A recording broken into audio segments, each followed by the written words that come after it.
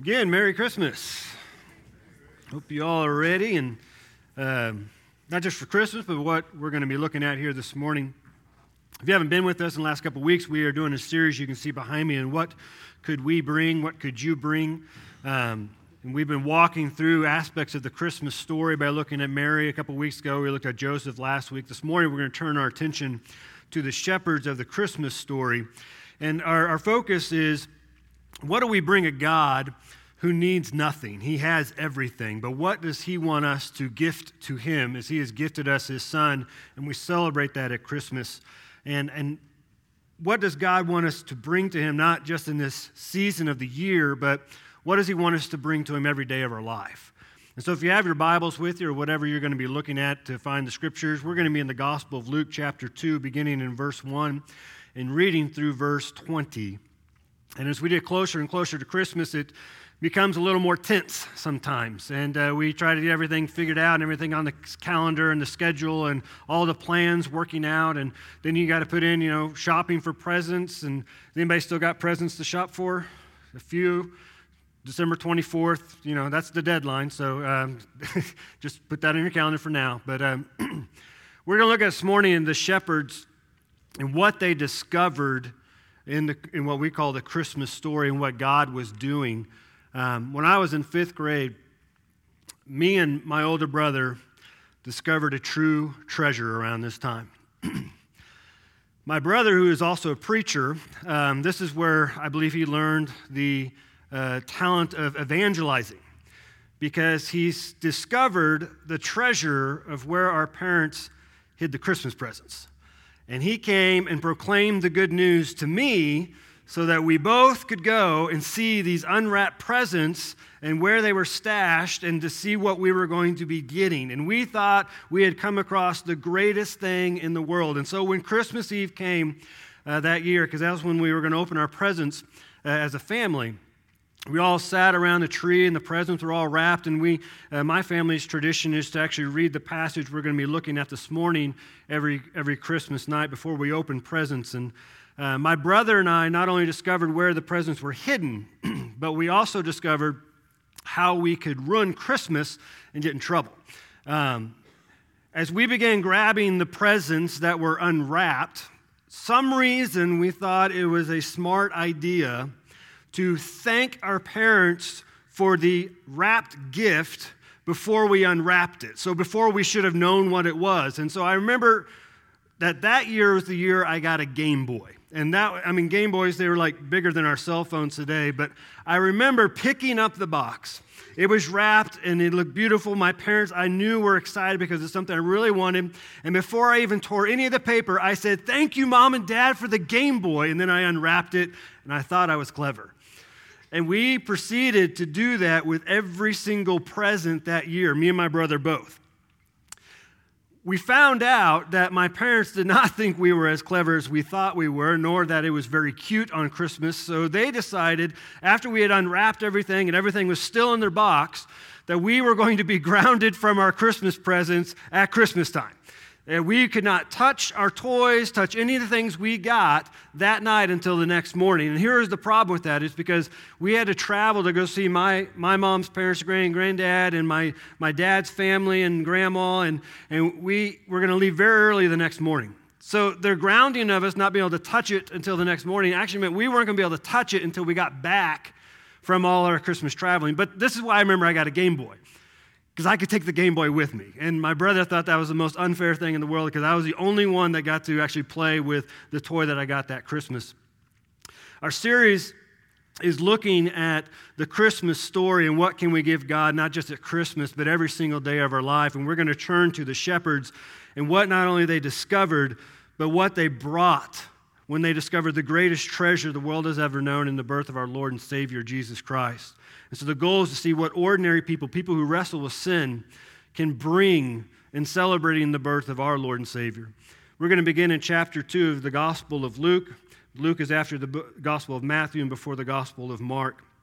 And beginning in verse 1, the word of the Lord says, "In those days a decree went out from Caesar Augustus that all the world should be registered. This was the first registration when Quirinius was governor of Syria. and all went to be registered, each to his own town. And Joseph also went up from Galilee, from the town of Nazareth to Judea, to the city of David, which is called Bethlehem, because he was of the house and lineage of David, to be registered with his mother, registered with Mary, his betrothed, who was with child. And while they were there, the time came for her to give birth, and she gave birth to her firstborn son, and wrapped him in swaddling clothes, and laid him in a manger, because there was no place for them in the inn. Verse 8, and in the same region there were shepherds out in the field, keeping watch over their flock by night, and an angel of the Lord appeared to them, and the glory of the Lord shone around them, and they were filled with great fear. And the angel said to them, fear not, for behold, I bring you good news of great joy that will be for all the people. For unto you is born this day in the city of David a Savior, who is Christ the Lord. And this will be a sign for you. You'll find a baby wrapped in swaddling clothes and lying in a manger.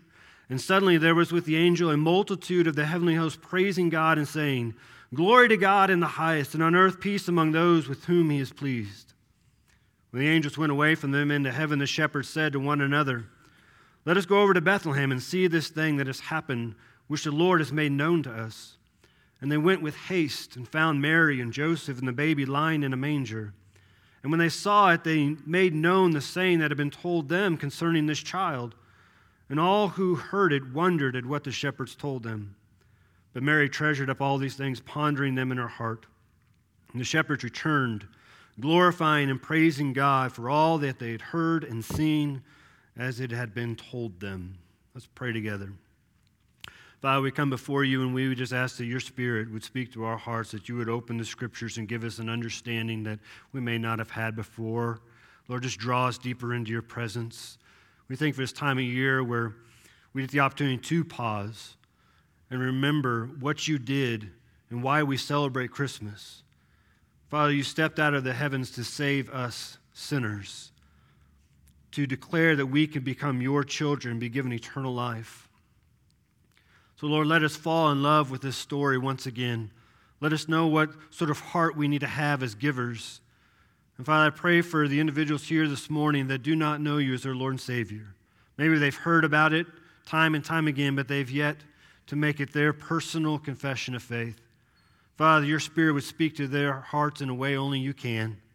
You would draw them to yourself. You would understand their need for repentance, their need to ask for forgiveness and to receive eternal life this morning. So use me as an instrument of your righteousness, but don't let me get in your way. Let nothing come out of my mouth that is not your will. We pray that your kingdom would come and your will would be done in each and every heart, in each and every life, each and every family in this place, and that you alone would continue to be glorified. We pray this all in the name of Jesus Christ. Amen. So when I think about shepherds, one shepherd that tends to come to mind the most is David from the Old Testament. He seems to be one of the more popular ones in the Old Testament, and one of the more popular stories concerning David is found when David takes on Goliath in 1 Samuel chapter 17. And so the story sets up, you don't need to turn there because you'll understand why we're going there to come back to these shepherds here. The story sets up that David's father sends him on an errand to go see his brothers, see how they're doing, and take some supplies to them. And as David arrives to where the Israelite army is, he comes across what has been happening for the last several days or weeks, that the Philistine army sat on one hillside, and the Israelites sat on another, and the Philistines brought out their mighty champion by the name of Goliath. Good, we know the story. So Goliath is out yelling at the Israelite army to send out their best, and they'll duke it out, and whoever wins, that's which army wins. Well, as he yells out to the Israelite army continues to hide. And David shows up, simply running errands, and sees this spectacle that is happening, and he becomes enraged. He wants to know why in the world this Philistine is calling out to the army of the Lord and defying God. And so he says, as he walks through the camp, look, I'll take him on. And we have to keep in mind, in this story, David is most likely between the age of 12 and 16. He is not a veteran soldier. Goliath is this massive man ready to battle. And David's like, you know what? I know God is for me. He is with me. I'll take this guy on. I'll end this thing today. Well, Saul, who's king, catches wind of it. King Saul, we're told, stood a head taller than all the other Israelites. He should have been the champion on the battlefield that day. Well, he catches wind of it, and calls this young lad to himself and asks, now, what have you been saying? And he again says the same thing. I will take this man on. He is defying the army of God, and I will go and I will defeat him. And David has courage because it's based upon the experience he has had as a shepherd. Now, Saul is not as confident in David, but this is what David says to change his mind. Your servant used to keep sheep for his father. And when there came a lion or a bear and took a lamb from the flock, I went after him and I struck him and I delivered it out of his mouth. And if he arose against me, speaking of the lion or the bear, I caught him by his beard and I killed him. And so I bring that up, taking David's experience to help us understand the life of a shepherd that we find here in Luke chapter 2. Shepherds were the very first people outside of Mary and Joseph that God declared his son had been born. God did not declare this to kings. He did not declare this to the religious elite. He did not declare it to governors or even emperors. He declared it to shepherds. And here's the thing about being a shepherd. A shepherd was not a job that was highly sought after in this society. If we had shepherds today, our kids would never say, when I grow up, I want to be a shepherd. Shepherd had long hours. They were constantly in the elements, whether it be rain or cold or heat. They were constantly having to be alert in guarding the sheep from predators and had to be willing to defend the flock with their life. A shepherd's responsibility was to watch over someone else's property. And if something were to happen to the sheep that they were watching over, the shepherd would have to take the loss from their own pay. They were frequently on the move, known as a nomadic type of people. The only time they wouldn't be moving so much is if the Jewish Passover had come, and then they would take this flock that they risked their lives for day in and day out towards the temple so that it could be sacrificed. A shepherd's job consisted of high risk and very low reward. Yet we come to what we know as the Christmas story. And here we find the God of the heavens, the creator of all things, the architect of salvation, comes first to lowly shepherds, the overlooked and the outcast. And reminds us of something that we need to bring before God. We need to bring our lowly spirit. These guys were shepherds. But the heart of a shepherd is exactly the heart that God is looking for us to have. Shepherds knew they were shepherds. While they were out watching the flock at night, people would be at home in their beds, asleep under a roof. See, God doesn't want us to bring our pride, but He wants us to bring our humility, our lowly spirit. Scripture actually teaches us that pride is a barrier to seeing, hearing, and knowing God. And we can be prideful in who we think we are. There's times we can be prideful in what we think we've done. We can be so prideful to the point that when God tells us to do something, we can be so prideful to think that, well, I don't really need to do that. You know, that's not exactly what is for me. Here's a question for us. This last year, just think for a second. What would you say was your greatest accomplishment this last year? Your greatest accomplishment in 2021. If you're struggling, then what's your greatest accomplishment you think you've had in life? Just think it. Maybe you got a promotion. Maybe you never got COVID. That seems to be an accomplishment on the news, isn't it? Maybe you got married, had a child. Maybe as a student you were an all-conference athlete or an all-state athlete. Maybe as a student you got straight A's and you were on the honor roll. Maybe you received the full-ride scholarship to the college that you wanted to go to. Maybe you started college this year. Maybe you finally got that job you wanted, or you finally got out of the job you wanted to get out of. Maybe you finally went on that date that you've been so scared to ask that individual to go on the date with you. Maybe you went to that vacation spot that you've been wanting to go to for so long, or bought a new house or a new car. Maybe you lost weight this last year. Maybe your greatest accomplishment is you gained weight this year, right? That's not an accomplishment. tried really hard on that this year. Maybe you got out of debt. Maybe you retired. Maybe you started a new business and it's going well. What was your greatest accomplishment this last year? And once you got it, let's take our greatest accomplishment that we had in this last year, maybe in our life, and then imagine boasting about that accomplishment before a holy God. Can you imagine coming into God's presence and say, God, you're talking to the person who did this? And I think God would look at us and smile because he loves us and probably just tap us on our head because he's our Father. And he says, wow, it's really great. I'm so proud of you. But you understand, you're talking to the God who created everything out of nothing. Do you understand you're in the presence of the God who sustains all things in his creation? Do you understand that the greatest thing you accomplished in your life or in this last year, you only accomplished it because I am the God who opened the door for you to accomplish it? You see, when we come before God, we can't have pride. There's no room for pride. And so we need to look at things through God's sovereignty and his holiness and his power. The Bible teaches us in James chapter 4 that God opposes the proud but gives grace to the humble. So here's what God wants from us. Psalm 51:17 says, the sacrifices of God are a broken spirit, a broken and contrite heart, O God, you will not despise.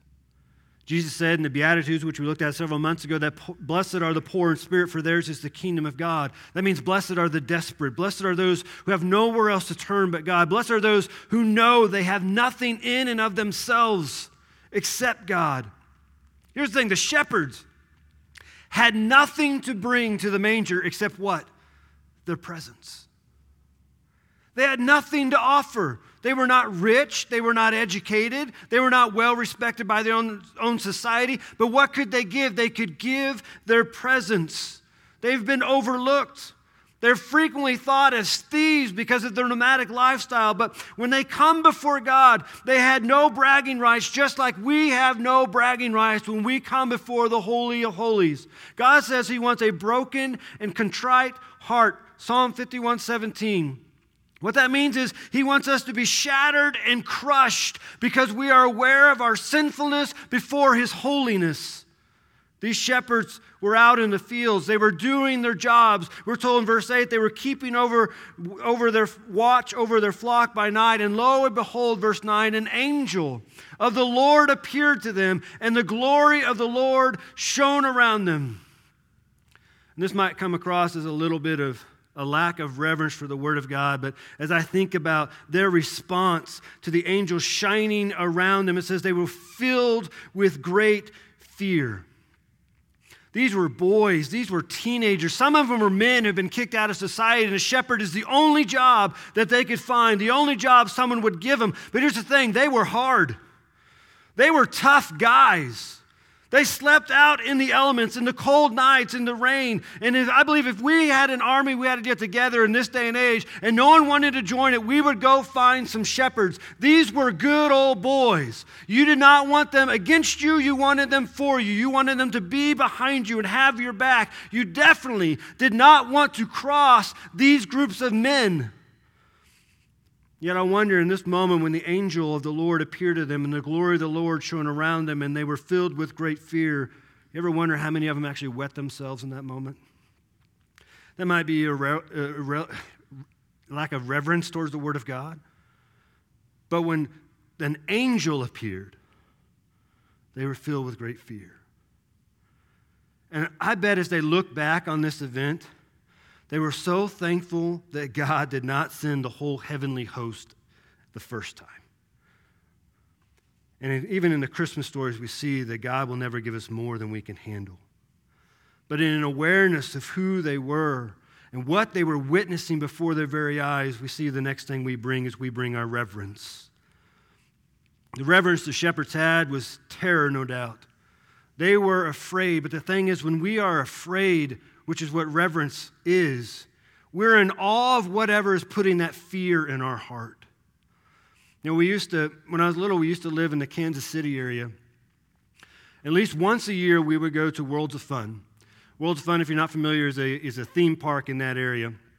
And the thing about going to Worlds of Fun with family, and I always look forward to going because it's always a cool thing to do, but my parents at that time were not roller coaster rider people. And I'm always amazed even to this day when my mom tells me she's ridden on roller coasters in Silver Dollar City with my nieces and nephews, and I'm like, really? Because she would never, my mom and dad would never ride roller coasters with me and my brother. But we would go to Worlds of Fun at least once a year in the summertime. And since they weren't going to ride, that meant I had to ride the rides with my brother. And there was one particular ride I can remember that was in Worlds of Fun that put complete fear in my heart, and it was called the Orient Express. Now, growing up in Kansas City, I didn't always watch the news, but I'd always seem to catch the news when they would tell me that the Orient Express has broken down once again. And people would be stranded on there. I mean, there were people actually have died on this roller coaster because it broke down in the wrong spot. And so my brother would have to build confidence in me to go stand in line to go ride this ride. And it was a long ride. It's not there anymore. I think they sent it off to Japan or China where, they don't have as many rules. But anyway, so we're walking up, and the ride goes over your head while you're waiting to get up to the depot to actually get on. And so you hear the screaming. You see the thing going upside down and taking these sharp turns, and you see how fast it goes. And I can remember standing there in line and just like shaking. But my brother's like, oh, it'll be all right. Just close your eyes. It'll be fine. I can't remember how many times we actually got up to the depot and I saw the chicken exit and I would just sneak on out. And I would make him ride it by himself because the ride put a fear in my heart. I had a reverence for it. I had an awe of it. I was scared to death. That's what we should have before a holy God. Yes, we get to enter into his presence with confidence into the throne room of grace that we might find mercy and obtain grace, but our hearts should be captured in awe of who he is, in awe of what he's done, in awe of what he continues to do. See, fear in Scripture is the proper attitude toward God. And it's often said to be respect and reverence or awe rather than fear. When was the last time we were in awe of God? Completely blown away by his awesomeness, his glory, and his holy. Maybe Christmas time is a reminder we need to just step back from all the crazy and focus on who he is. I believe there's not a person in this room that doesn't want to succeed in life. I don't think there's anybody in this room who doesn't want to do well in life. Here's what God's word says. It says if we want to do well in life and if we want to succeed, it begins in a reverence and a fear and in being in awe of who he is. We turn to the book of Exodus in Mount Sinai. You also find a story in Deuteronomy. God has just brought his people, Israelite, the covenantal people, out. He's brought them to Mount Sinai, and his presence engulfs the mountain. His voice thunders from it. And the people of God, they see the mightiness of who God is and who has just redeemed them, and they become in such fear and such awe and reverence of this. They go to Moses, their leader, their stuttering leader, and they say, hey, why don't you go talk to him? Why don't you go see what he wants? And God sees his people's reaction to his presence before their eyes, and this is what God says. They are right in all that they have spoken. Oh, that they would have such a heart as this always to fear me and to keep all my commandments, that it might go well with them and with their descendants forever. Then later in Deuteronomy chapter 10, he says, oh, now Israel, what does the Lord your God require of you? But to fear the Lord your God and to walk in all his ways, to love him, to serve the Lord your God with all your heart and with all your soul, and to keep the commandments and the statutes of the Lord, which I am commanding you today for your good. Without an awe and reverence of God, we will never be obedient to him. We won't even give him the time of day. we'll be tempted to make God and the things of God something we talk about in conversations nonchalantly. We'll make God and the things of God something we do if we've got the time, but it won't be a priority. We will never, without an awe and fear of God, we will never allow God to inconvenience us in our life, and He will never become the number one thing. Fear is important in relation to God, but the Bible also says fear is just the beginning. Proverbs chapter 1, verse 7, it says, the fear of the Lord is the beginning of knowledge. And so how do we get this fear? How do we get this reverence? Proverbs chapter 2, verse 1 through 5. My son, anytime you read through Proverbs and you see that phrase, my son, even though it was Solomon writing obviously to his son, just hear your heavenly Father saying, my son or my daughter. My son, if you receive my words and treasure up my commandments with you, making your ear attentive to wisdom and inclining your heart to understanding. Yes, if you call out for insight and raise your voice for understanding, if you seek it like silver and search for it as hidden treasures, then, if you do all these things, then you will understand the fear of the Lord and find the knowledge of God. See, to have a fear of God and a reverence of God, that means we as God's people must be in the presence of God, which means we must be in God's Word. We must know what God says. The Word of God is the voice of the Lord recorded down for us into eternity, so we might know God and live a life pleasing to God. God teaches us in His Word in Proverbs chapter 8, verse 13, that the fear of the Lord is the hatred of evil. And how do we know what is evil? That word evil is speaking of sin. The only way we can know what sin is if we get into God's Word and see how God defines what sin is. The Bible not only tells us to get a reverence for God, but what happens when we get it? Proverbs chapter 14, verse 26 through 27 says, in the fear of the Lord, one has a strong confidence, and his children will have a refuge. The fear of the Lord is a fountain of life, that one may turn away from the snares of death. Proverbs chapter 22, verse 4 says, the reward for humility and the reward for fear of the Lord is riches, honor, and life. Who doesn't want that?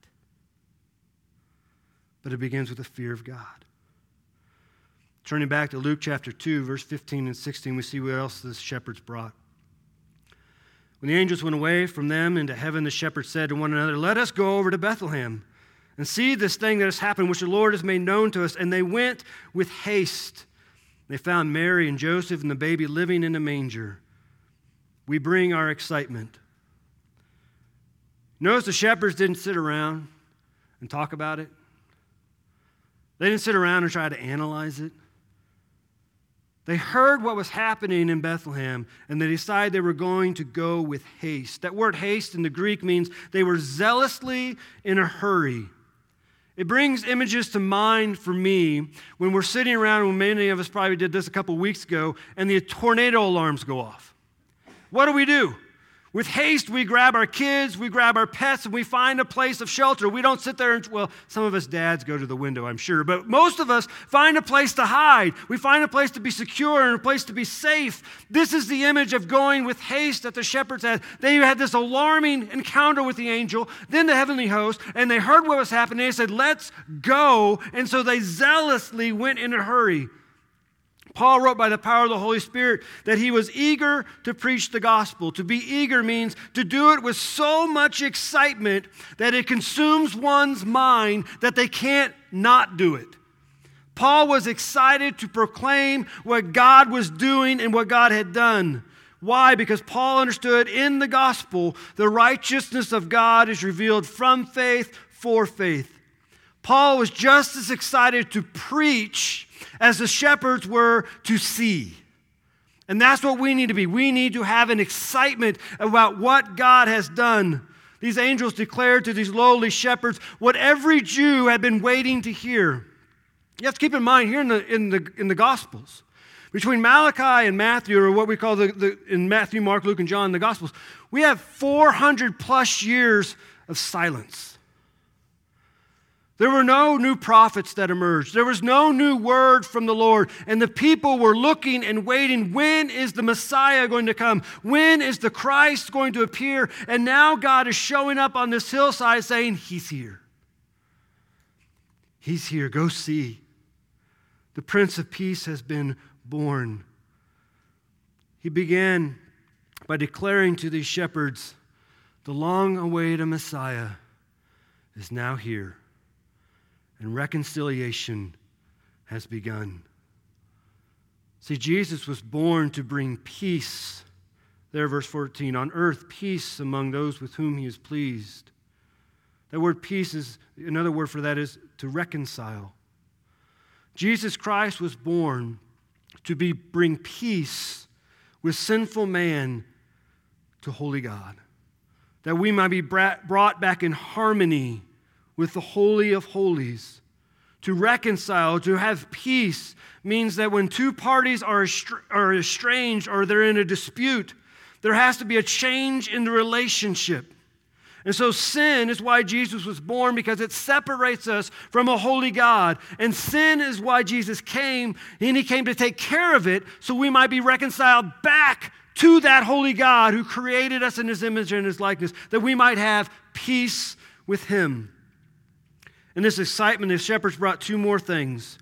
Verse 17. And when they saw it, real quick, the it is not referring to baby Jesus as an it, okay? The it is the sign that the angel said they would see when they go to Bethlehem. So when they saw it, the sign, they made known the saying that had been told them concerning this child. So they brought their excitement, and then they brought their evangelism. We are to bring our evangelism. Man, these shepherds, they were not highly educated. They were not the religious elite. They were not the ones people turned to ask things about God. These were Jesus' type of guys. Look at the disciples. Those were Jesus' type of guys. They were fishermen. They were tax collectors. They were zealots. And they were referred to as Galileans, uneducated individuals. In our day, when you turn to the book of Acts, aren't these men Galileans? What that would be in our days, aren't these men redneck, backwood individuals? I think many of us shy away from sharing the gospel because we feel like I need some more education. I need some more training. I need to learn more about what God is saying. But we see here from the shepherds, these men who were just out in the field, who were uneducated, who probably stunk like crazy.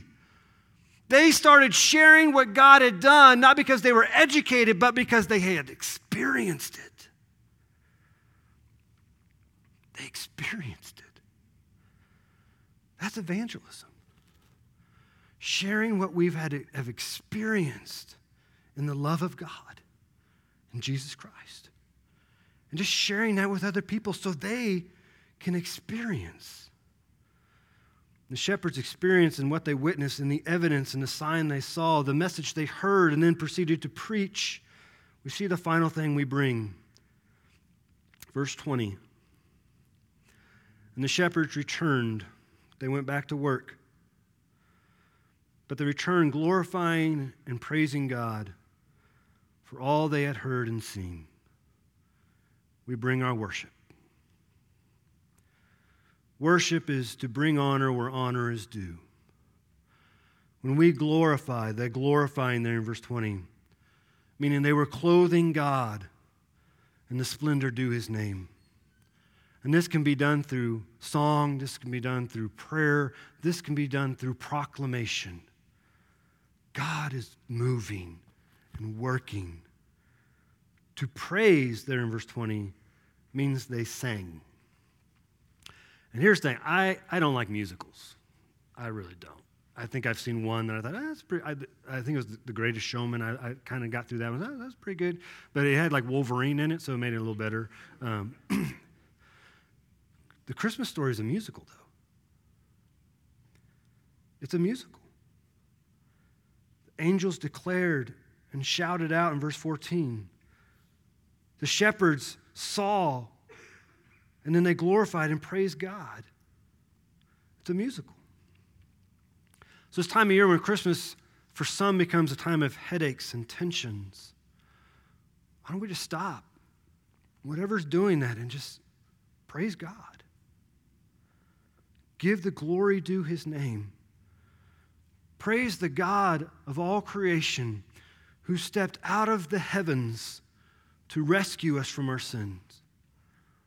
This is the gift of Christmas. And in response to this great gift and this great time of year, we get to give honor and praise because he's revealed it to us. It reminds me of an old Christmas song, and if you know it, forgive me if I sing it in the wrong key. Of course, I don't know if it's the right key anyway. Oh, come, all ye faithful, joyful and triumphant. If you knew it, sing it. O come ye to Bethlehem. O come and behold him, born the King of angels. O come, let us adore him. O come, let us adore him. O come, let us adore him. Christ the Lord. Amen. These gifts we bring to God not just this time, but every day. Humility, lowly spirit of reverence and excitement, evangelism, a heart of worship. Maybe you're here this morning, and in order for you to give these gifts to God, you must first accept God's gift to you, and that is salvation and the forgiveness of your sins. God's gift of salvation, which we call the gospel, the good news, the forgiveness of your sins, here's the beauty of it. Nowhere in God's word does he say you have to have it all figured out. You have to have your life all together, and you have to understand all the ins and outs of Scripture. God says it's a gift that's meant to be received. And so if you're here this morning, you've yet to accept God as your personal Lord and Savior. I'm not asking if your mom, dad, grandma, grandpa, aunt, uncle, or your guardian has done this, but you have not. Then this is why God has brought you here today. The Bible says we come before God, and the first thing we must do is we must admit to God that we are a sinner. Here's the thing, all of us are. The Bible says all have sinned and fall short of God's glory. And so we admit, okay, God, I'm a sinner. I have things in my life I'm not proud of, things I'm glad that nobody else knows about. And in that admission of your sin, you then just go to the next part, and you believe that this story of Jesus Christ being born, the Son of God being born, is real. And you believe he was born so that he could die for your sin, to take your punishment on the cross. And he did. And they placed him in a tomb, but he rose 3 days later, hallelujah, that we might have forgiveness. And all we have to do is believe it in our heart, and the Bible says to confess it with our mouth, that he is Lord and he is our Savior and we are in need of him. If you're here this morning and you've yet to make that confession of faith, I'm going to be standing down here and you just say, Pastor Mike, I need to be saved. Would you accept this incredible gift that God lays before you? But maybe you're here and you realize that all this stuff going on this season has really kind of distracted you from what it's all about. And you just need to turn your eyes back to Jesus, to focus on him, because that's what it's really about. I love the food. I love getting together with family. I love seeing the excitement on my kids' faces when they open the presents that Jamie and I have gotten them. But it's really about him. So let's bring him glory. I'm going to ask the worship team or whoever's coming up to come on up. I want to pray over us. And this is time of invitation. I'm going to invite you to come. Father, thank you for this day. Thank you for loving us. Thank you for taking care of us. Thank you for being faithful in the times when we are not faithful. Thank you for your forgiveness, which never ends. Your word says you've removed our sins as far as the east is from the west. You've blotted them out.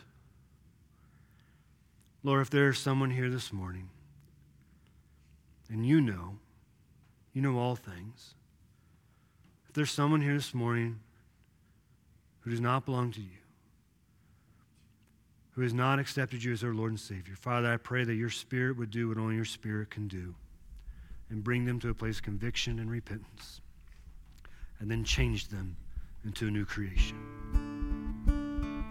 Father, forgive us this time we did distracted and did all these other things on our schedules and all the things on our plans and all these things that we got to do and be here and there, and we forget what this time is really about. You stepped out of the heavens to save us and declare to us that you love us. Thank you, Lord, for Christmas. Be with us in this time of invitation. Let your Spirit continue to move and continue to work. And we ask that you alone be glorified and praised in the name of Jesus Christ. Amen.